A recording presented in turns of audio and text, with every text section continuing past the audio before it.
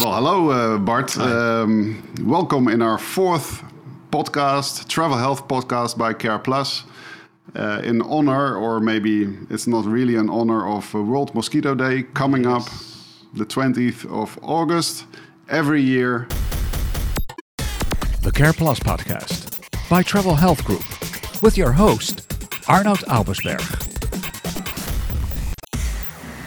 Bart, can you tell me a little bit more about yourself? Well, my name is Bart Knowles. I'm a medical entomologist by training, so I study bugs, and particularly bugs that transmit disease between humans. So mosquitoes is basically my field of research, and I hope that through my work I can contribute to solving some of the problems with these diseases around the world. Yeah, and you have been doing that for quite a while now, right? I'm ticking 30 years. 30 years of research, Yes. and mosquitoes specifically? Yeah, by far, mosquitoes, malaria, dengue. These are the two prime diseases that I've been working on. Yeah, and I've been looking you up at YouTube. Very interesting videos of you there. And what strikes me is that you have such a refreshing approach to problems and problem solving. So that's the main reason why I would like to have you here. Mm-hmm. And you have helped us in many cases. And actually, we're doing some projects together in Uganda at the moment with printed mosquito nets. Maybe we can look at that later on. But yeah, it's World Mosquito Day. Why do we need a World Mosquito Day? Yeah, I mean the history of World Mosquito Day itself is fascinating. It was the 20th of August 1897 when, for the first time, Sir Ronald Ross, he was an army surgeon, a British army surgeon working in India, saw the malaria parasite inside a mosquito, and that was the first time that we got some definitive proof that mosquitoes are actually engaged in the transmission of malaria. And from that time onwards, it was actually the notion that if you would protect yourself against mosquito bites, that you would protect yourself against malaria. And that was something that until that time we didn't know. So it was a massive discovery, that's one. And two, it was a discovery that changed the face of the political world, because suddenly now the British Empire could expand in all territories and have a much bigger impact on societies, because they knew that they could protect the colonial forces by simply controlling mosquitoes from biting them. But controlling for mosquitoes biting is not that simple, is it? No, but I mean, in the old days, when we first got the notion that mosquitoes are engaged in the transmission of all these diseases, it was mostly the physical barrier, putting a physical barrier between yourself and the mosquito, like thinking about screens and windows, these kind of things that were helping people to protect themselves against malaria. But the mosquitoes were a nuisance much longer, because you're talking about screens. But mosquito nets, I read somewhere that they're more than thousands of years old. Probably. I mean, the first time that there was a mention of mosquito nets was 500 BC, so 500 before Christ. Herodotus, He actually wrote about the Egyptians using their nets during the day for fishing, and at night they were sleeping under the nets to protect themselves against the gnats, against the mosquitoes. Oh, okay. Yeah. Yeah, because in Dutch we use the word klambu, but apparently it's a Malaysian word. Is that correct? Kelambu? Probably. I'm not sure. Okay, yeah. I found that somewhere. So apparently in the Southeast Asian area that was a thing for a long time already. Yes. But it was apparently before we knew that malaria was transmitted by mosquitoes. Correct. Because that's only 100 years old, 120 correct. years I old. think it's primarily that people just wouldn't want to get bitten at night and be bothered by mosquitoes. So it was like more a like nuisance. The nuisance biting, and the disease was secondary in those days. But now we know better. Now we know much better. And as it is, I mean, the bat net, we've got a bat net on the table here. The bat net is still today one of the prime tools that we have for controlling malaria around the world. I mean, this is the tool. This is the tool that in the period 2000 to 2015 averted 7 million lives from people dying because they were sleeping under nets. They were protected. There's more than 700 million cases of malaria that were averted in that same period, and 70% of all that protection came from sleeping under insecticide-treated bed nets. So there is no doubt that the bed net has played a massive role in controlling malaria and probably will continue to do so for a long time to come. But then it's very important that the people that need them get them, right? It is one important that we make sure that people do get them in time, because generally speaking, a treated net will last for a maximum of 3 years, and then it should be replaced by a new one to have the optimum protection. And so you need to get your nets to the people in time. 2, you need to make sure that people are using the nets. And I think that there's where we are stumbling upon the becoming a victim of our own success. In some parts of Africa, malaria has gone down to such an extent that people don't see cases of malaria around them anymore. They don't see the children suffering that much, and as a result, they go like, well, it's pretty hot sleeping under a net. So why would I use it if there's no malaria? And getting the net there, making sure that people are using it and that they're not misusing it, so that they're not using it for fishing, or that they're using it as a bridal veil, or they're using it for for protecting the chickens. I mean, people are very ingenious when it gets to that's what I saw on Zanzibar, unfortunately, last year. Yeah, that they used it as a fence to fence off their home. Correct. It's not really used for protecting against mosquitoes. You were mentioning, just briefly for our listeners and viewers, impregnated nets. What is that exactly? Like here in Europe, you can sleep under a net that doesn't have any insecticide on. I mean, because the risk of getting a disease through a bite is not an issue. Even when a mosquito would bite through the net, if you're touching it with your arm or a leg or whatever. But in the tropics, that is an entirely different story, because a mosquito bite there might give you a disease that could potentially be life-threatening. So the addition of the insecticide in the yarn, so in the netting itself, which is now during the manufacturing stage of the net, this impregnation will make sure that 2 things happen. One is that the insecticide that is in the net will actually repel the mosquitoes, so it will stop them from actually landing on the net and trying to bite through it.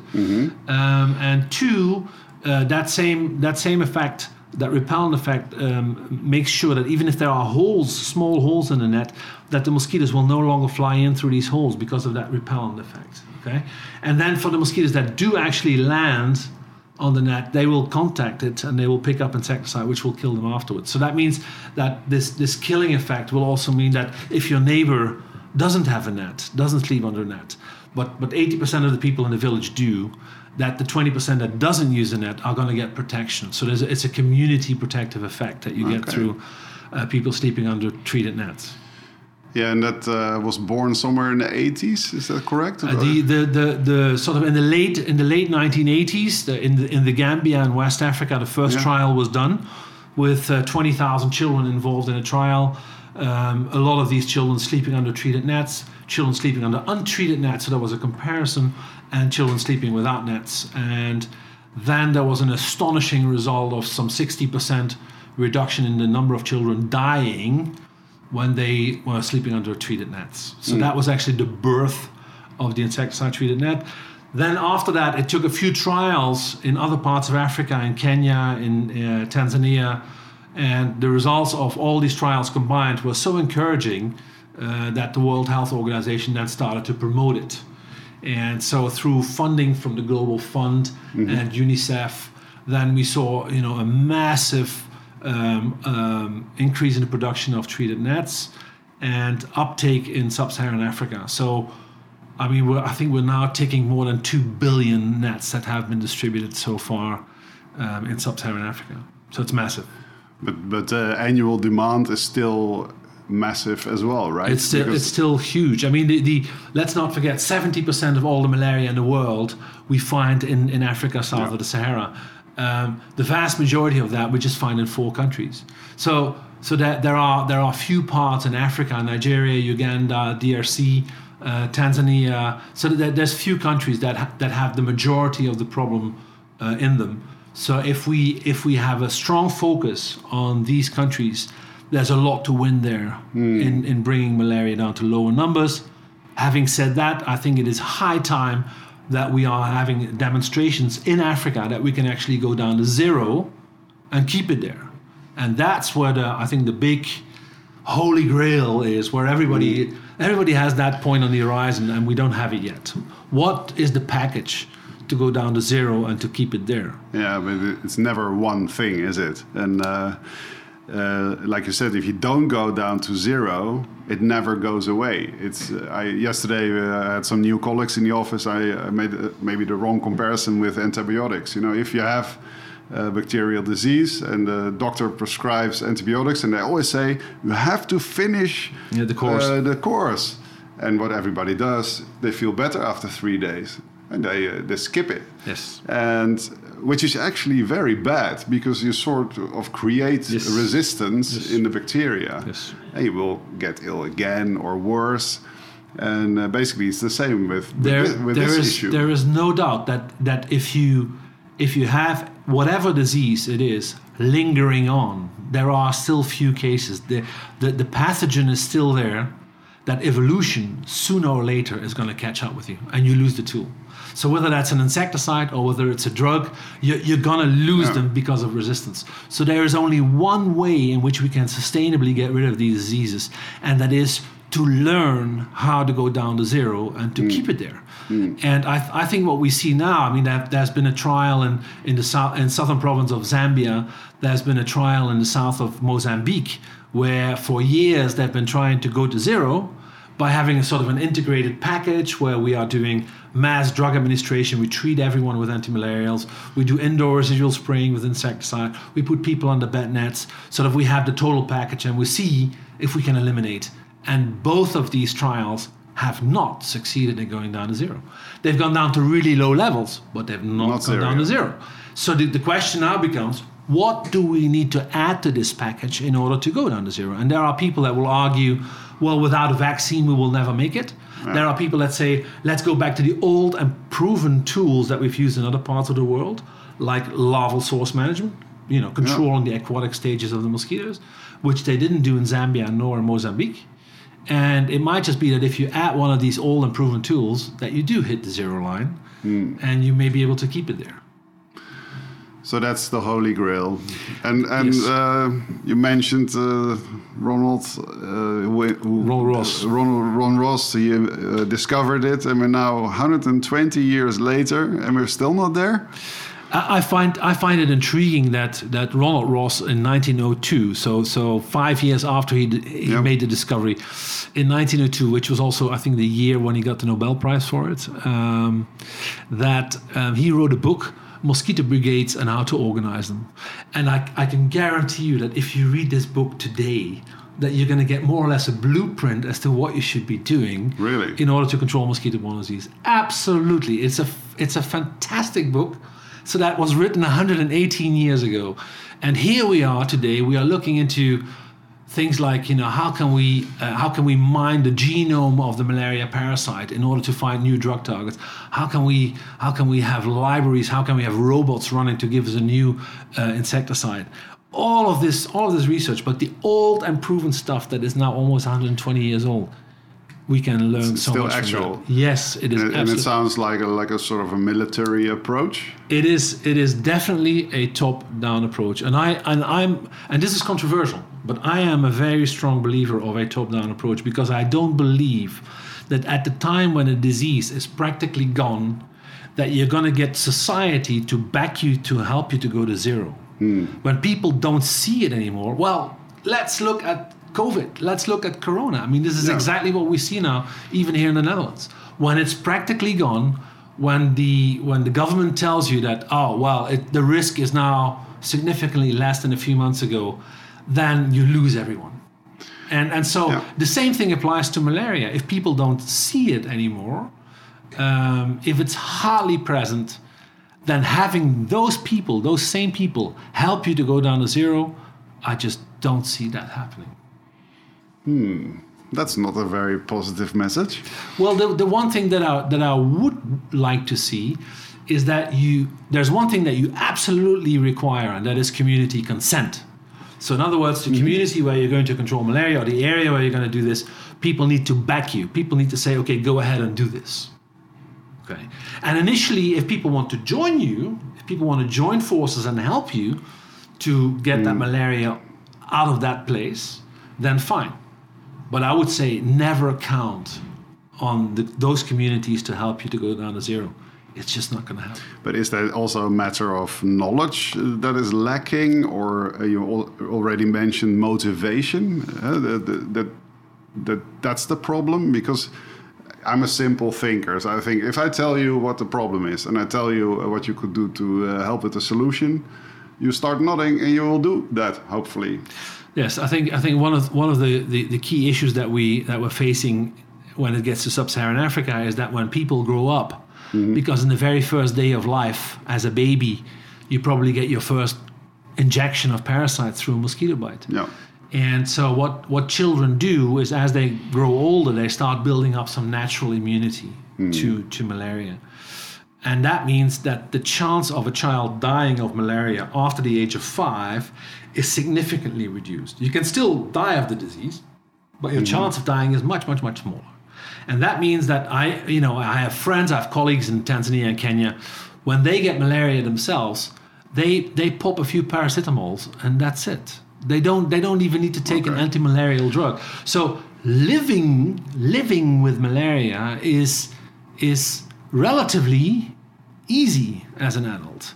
Okay? That sounds strange. So what we do is we put this as a really high priority. I think the challenge that we face is for those countries to put the same level of priority in getting malaria out of the country as you and I want to do. But then maybe that's a nice bridge here. What I see when I talk about this topic with my friends and colleagues, it still is some sort of a not in my backyard problem. Yes. And I think until the Bill and Melinda Gates Foundation stepped up and put some funds in malaria prevention research and all that, nobody was caring. But now we see also other infectious diseases on the rise, and that they can come closer, right, to our backyard. They do, and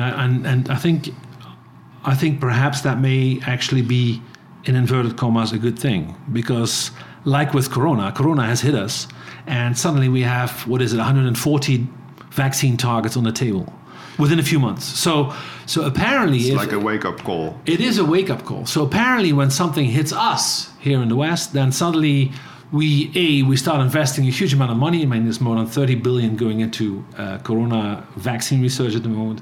Hello. And 2, we can do it very, very, very fast. Yeah. I mean, there's more than a handful of vaccine candidates already in a phase 3 trial stage, where normally we hear, well, this is going to take you 10 years. 10 years, yeah. Okay, to bring a new vaccine or drug to the market. Apparently, we can do this much, much, much faster. So there are some clever minds around, apparently. Well, I've been asking questions about this, like, Big Pharma always tells us it takes us 10 years to do this. And in order to recuperate our investment, we have to make the vaccine or the drug very expensive. Otherwise, when our a patent expires a decade later, we never get our money back. That's the marketing story. That's the marketing story. And actually, that's a story that I teach my students. Okay, I always tell them the story. But now with COVID, it's suddenly like, okay, we can do this within months. That means either in terms of safety and scientific rigor, we just say, okay, we close an eye and we just go very fast. Or Big Pharma has always been telling us stories that are just not true. They can do it much faster than they claim. Yeah. So I would hope that we learn lessons when we talk about malaria or other mosquito-borne diseases, that hopefully this will also expedite the development of vaccines for these mosquito-borne diseases, and that we will do it faster. I mean, let's not forget, if we talk about malaria vaccines, it's less than a handful. And there's only a few that are actually in the field at the moment being tested. Whereas for COVID, I mean, there's now 140 being developed. I think this is... Within months. Within months. And I think this is... I mean, we started developing malaria vaccines in 1957. 1957. And we've got 2 out there at the moment. So I think this is an eye-opener for mankind. It should be an eye-opener for mankind. Yeah, and so vaccines are very important also on the preventive side, but just briefly back to malaria, which is not in our backyard and is in poor countries, is that is Big Pharma at all interested in the end to work on that? Because can they make money? I think they can, and I think it's not going to be that the individual that is going to have his or her child vaccinated in the Central African Republic, that person is not going to pay for the jabs. I mean, those injections will be paid for through the international community, through the Global Fund or UNICEF or WHO or the Gates Foundation. So I think very often what people do is they say, well, this kind of technology will never get a foothold in Africa because it's too expensive to use it there. And I don't think that's the case. I think if it's something that is really effective, if we would have, let's say, look at the yellow fever vaccine, one shot protection for life. Almost complete protection, right?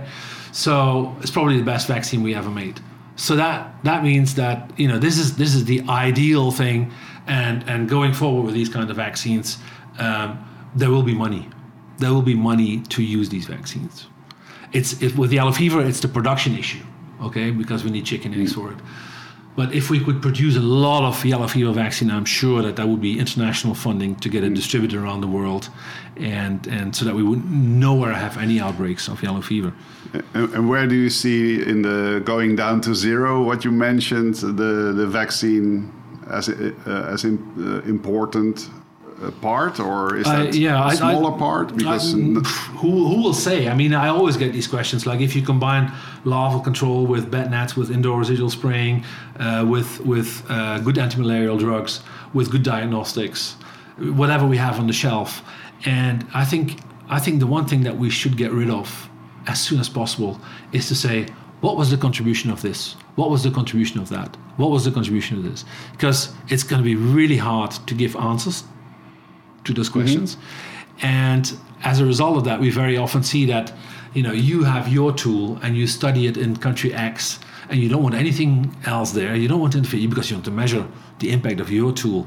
I'm in another country and I study my tool, and I don't want anybody else to interfere. Whereas perhaps if we would join forces and we would use your tool and my tool in country C, that perhaps we might go down to zero. So I think it's not which tool is better, which tool gives you what contribution. I think what we should be doing is we should say, okay, we are now in this ecological setting. This is how the transmission is. This is how the climate is in that particular setting. What is the optimum package that you and I can think of that we could deploy there to try and go down to zero and keep it there? So it's like a supermarket shelf with solutions. That's it. And you pick whatever you need for that specific That's it. So we learn geographical area. We learn how to eliminate. In Dutch, we moeten leren elimineren. We have to learn how to eliminate. And unfortunately, I see no places where we are really trying to do this. Nowhere in Africa do we really see this truly integrated program. It's more like a holistic approach, right? It's totally holistic. Yeah. And I think for Africa, where transmission is so intense, and in many places, Central Congo, perennial, all year round transmission, that we will require everything that we have on the shelf. Cool. Let's take a short break and drink some water. This is exciting stuff. We'll be back in a second. CarePlus Podcast by Travel Health Group. We're back, and we just decided in a little break that we want to move not so far away, and let's stay in Europe, in the Western world. It's World Mosquito Day, and obviously there are other mosquitoes that can transmit other infectious diseases other than nuisance. So we had last year in the Netherlands some reports of tiger mosquitoes being found in second-hand car tires. Mm-hmm. What's that all about? Well, this is the story about the invasive mosquitoes coming to the Netherlands, arriving in the Netherlands now through actually 3 pathways. I mean, it used to be 2, but there's now 3. This is by used tires, so used tractor tires, airplane tires. They get refurbished or they get used for other purposes, and they're being traveled around the world in containers. Now, if, let's say, in country somewhere in Southeast Asia, there are these tires and they're lying around and it's raining, then they fill up with, a puddle of water. A puddle of rainwater, and mosquitoes, they come and they lay their eggs there. And when these tires dry out, that's when the eggs remain, and these eggs they can survive for a long time in a dry condition. Okay. So if they are then being transported in containers, they come by sea, and then they are being transported to the companies here in the Netherlands that are working with these tires. And we put these tires outside. We get Dutch rainwater flooding these eggs, and the eggs, they hatch and they come out as exotic mosquitoes in the Netherlands. And this is something that is happening more and more often. So the second route is more or less similar, but then coming on small little plants. The what are they called again? The lucky bamboo plants.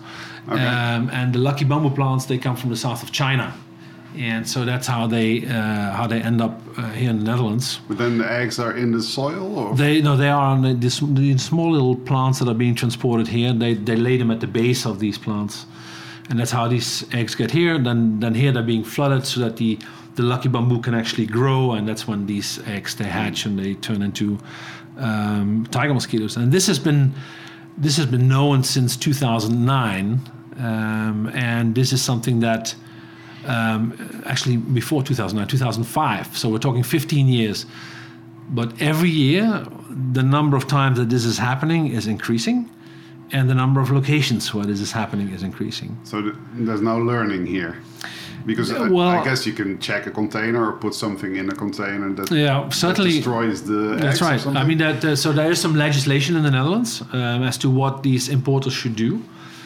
These tires, they should actually be under a roof. So if they don't get flooded, if there's no rainwater in them, then the eggs won't hatch. So then you don't have a problem. But this is legislation that cannot be enforced by the hand of the law. So it's basically useless. Okay. So those companies importing car tires, whatever they do, they can basically get away with it.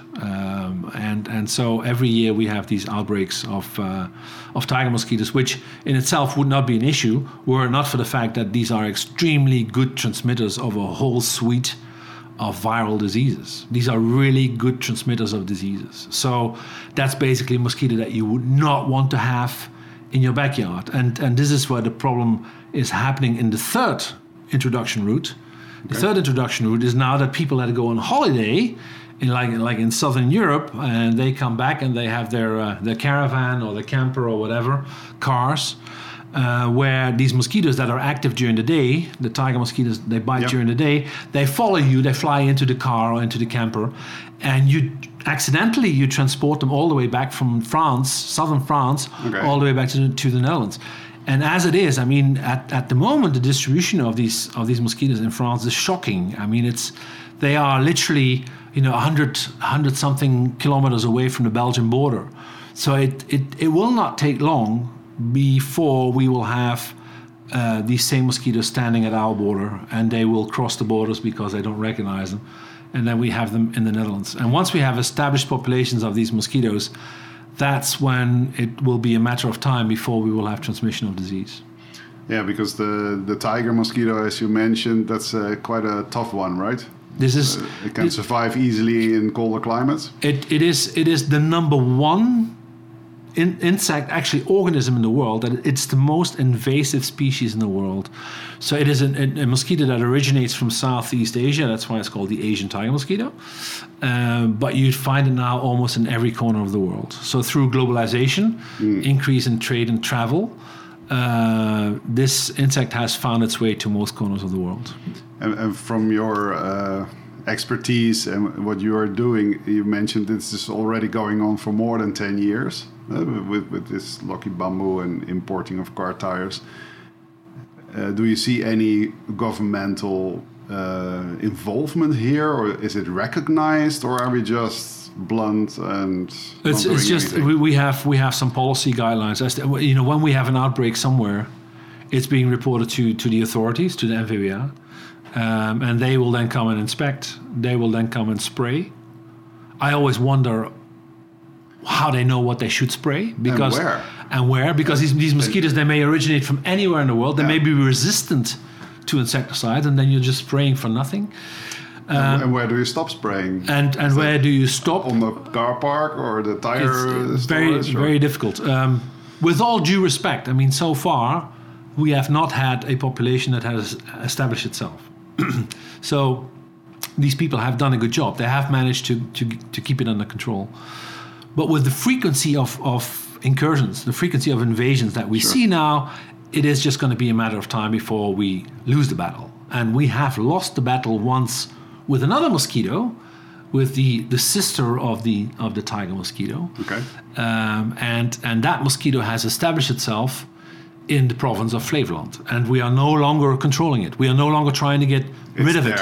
It is there. It is there. And so the minister has said, okay, well, the cat is out of the bag. It would be too expensive to control this mosquito to try and get rid of it.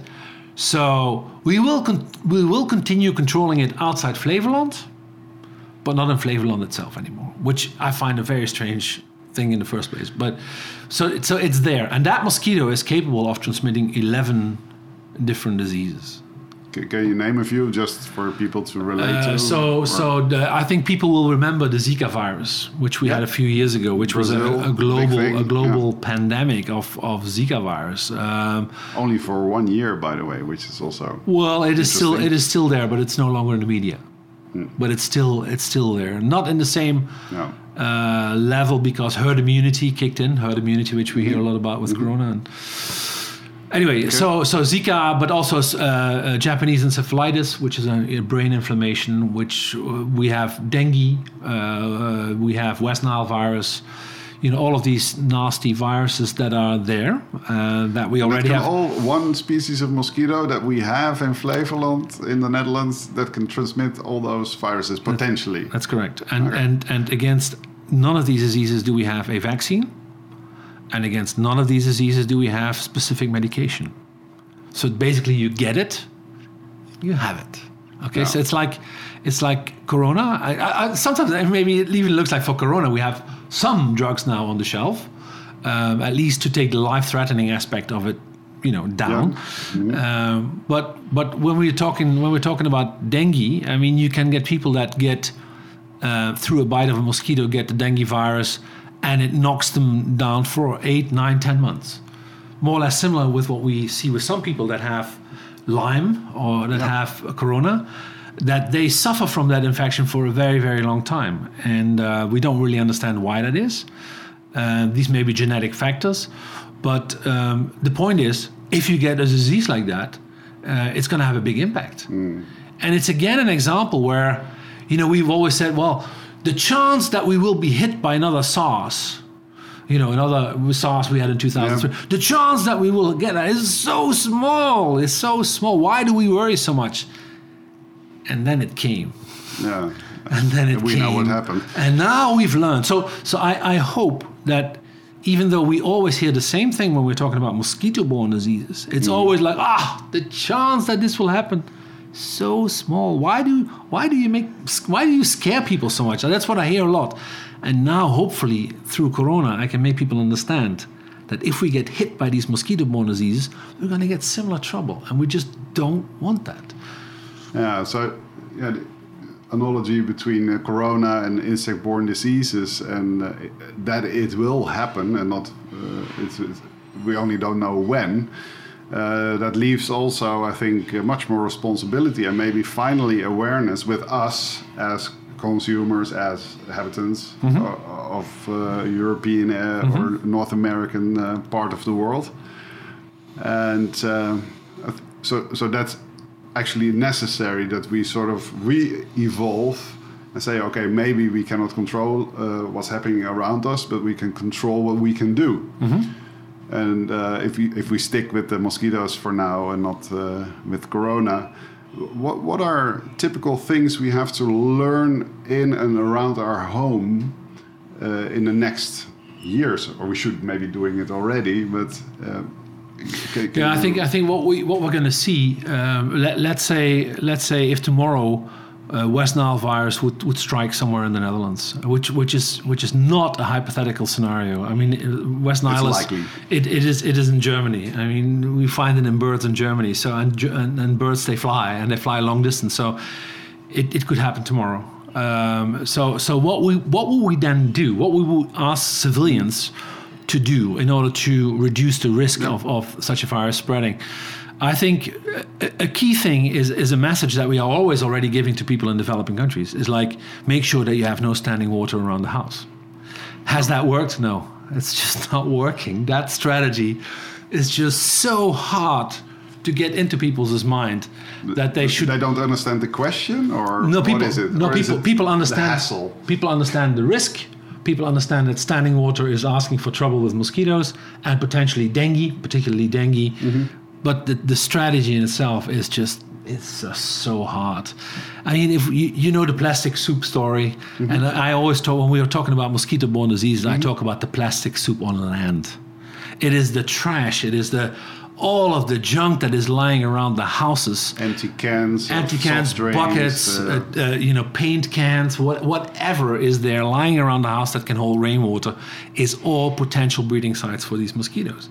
So, and it's the smallest it's water, right? The top of a beer bottle. I mean, the top of a beer bottle. That's a breeding area. That is can be a breeding site.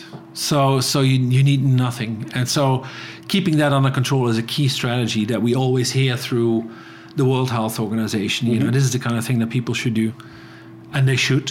And so clean up. Clean up is definitely good. Okay. Generally, in terms of public health. Yes. But for people to actually do it, I find it hard. It's really hard. You can have billboards. I've seen billboards in the Caribbean. Make sure that you clean up your place, and then you go to places and there's trash everywhere. So that's one strategy. The second strategy is actually based at the house itself, and that is make sure that the insect just can't get anywhere close to you. Okay, so that is the structural adjustments of your house, making sure that that you have the window screening, for instance, or door screening. The porch. Mm-hmm. The porch is the perfect example of how the U.S. got rid of its malaria. The porch in the southern states, so that people are no longer being bitten. The third strategy is then actually in the bedroom. So when you are at night, and we've got the bed net on the table here, mm-hmm. the insecticide-treated bed net is then your way to make sure that you have a peaceful sleep and that you don't get bitten and that you don't get disease. So we need bed nets here in Europe, in North America, in our homes. If we are going to be confronted with night-biting mosquitoes transmitting vector-borne diseases, mosquito-borne diseases, then I think your nets are going to do very well in Europe. Yeah. I saw yesterday, actually, a picture of a family in Denmark, apparently also lots of mosquitoes, maybe not all transmitting diseases, but a big nuisance.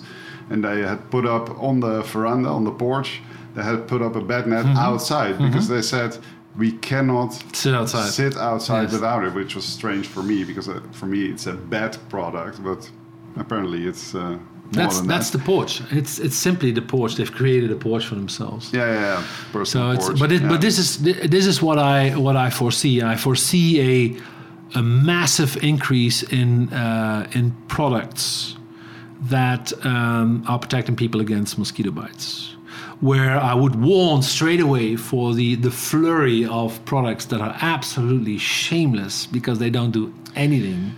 I heard about an app that can protect me against mosquitoes. Well, there it is. The app with the ultrasound, which people pay money for in the app store or whatever. The bracelets with citronella oil or whatever else they put in there.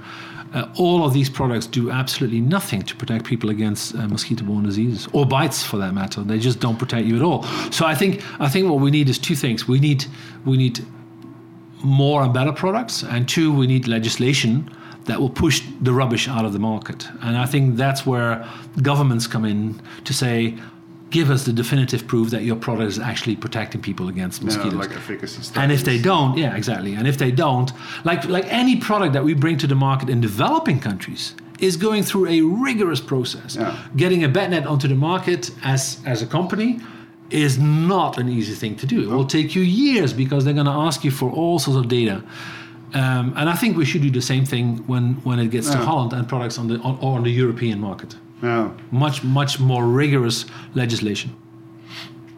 Yeah, but again, it's also the habit of the people that they are looking for an easy way out. So instead of protecting themselves, for example, with topical repellents on exposed skin, if I tell them, if you put a button on your forehead, it will protect you, they will say, oh, great, so I don't have to use a repellent. Yes. And they immediately are open to try, and they don't even look at the efficacy data because they want an easy way out. So it's we as a company providing these products for nearly 30 years now find it really hard to tell that story, and also to convince people that there's so much rubbish on the market and myths. Yes.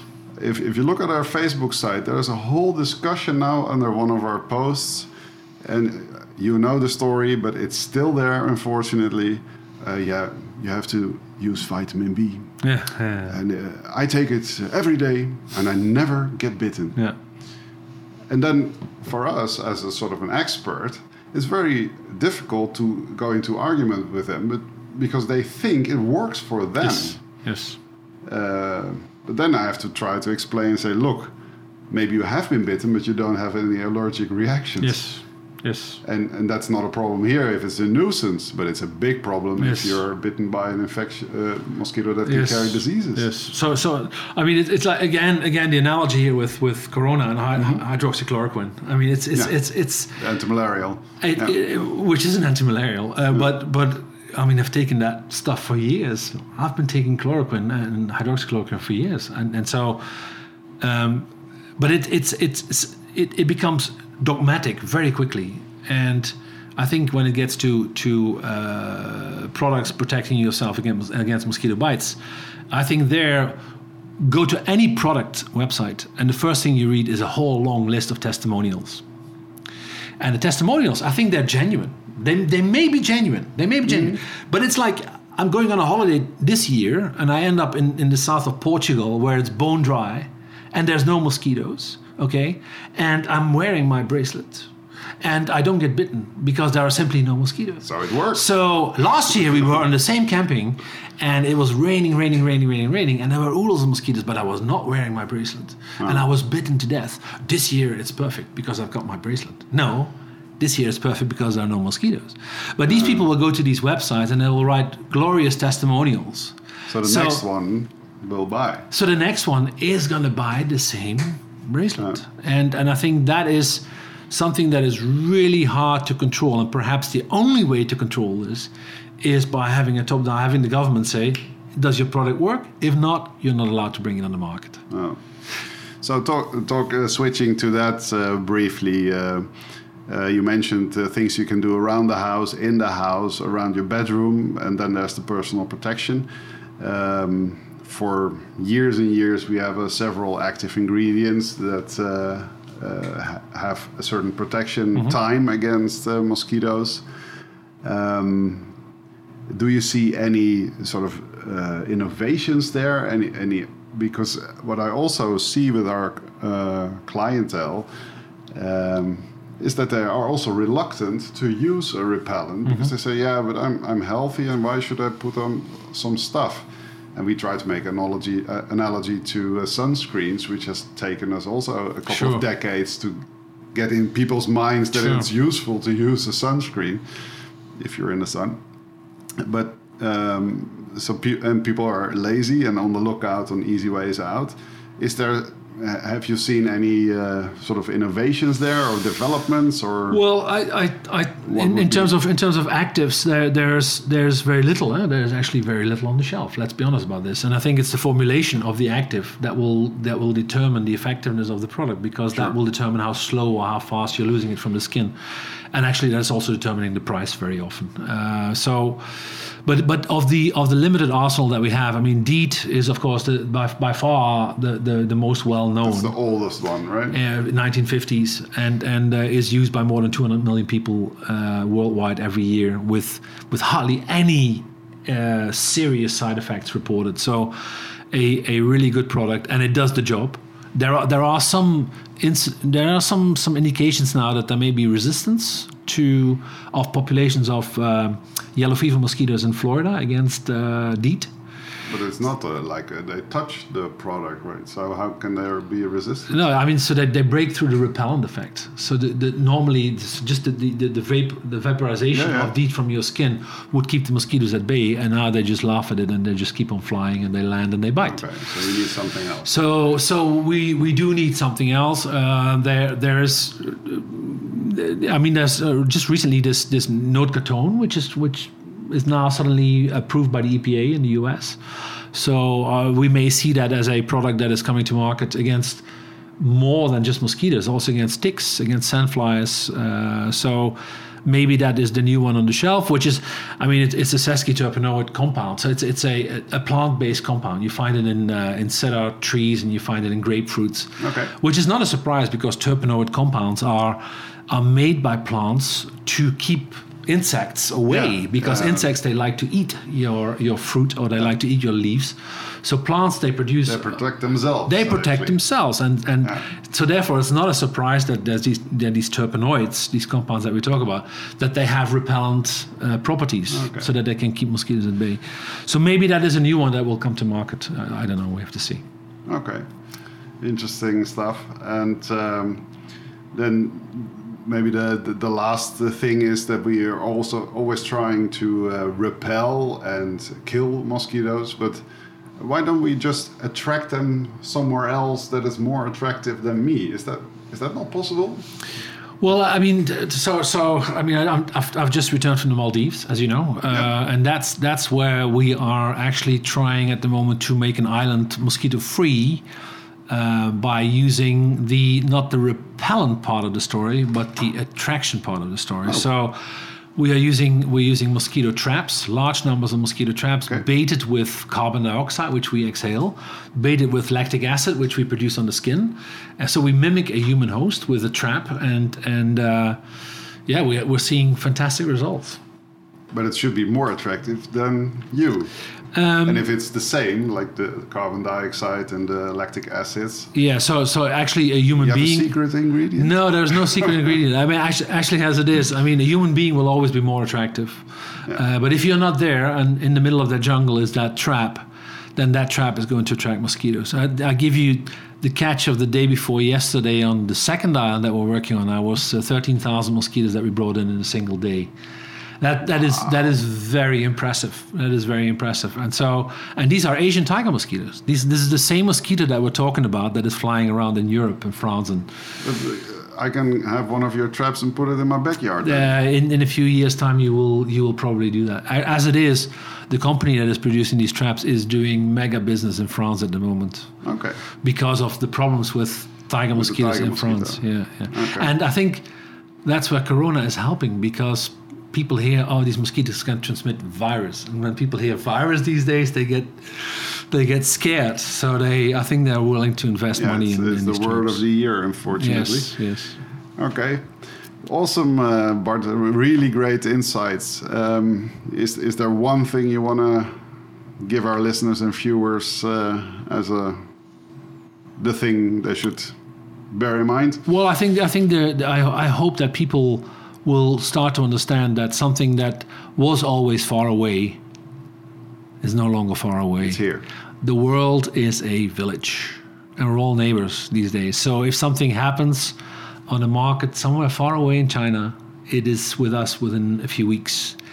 And when we're talking about our subject, when we're talking about mosquitoes and mosquito-borne diseases, it's not going to be very much different. So what we have to do is to learn that the word prevention is a valuable word.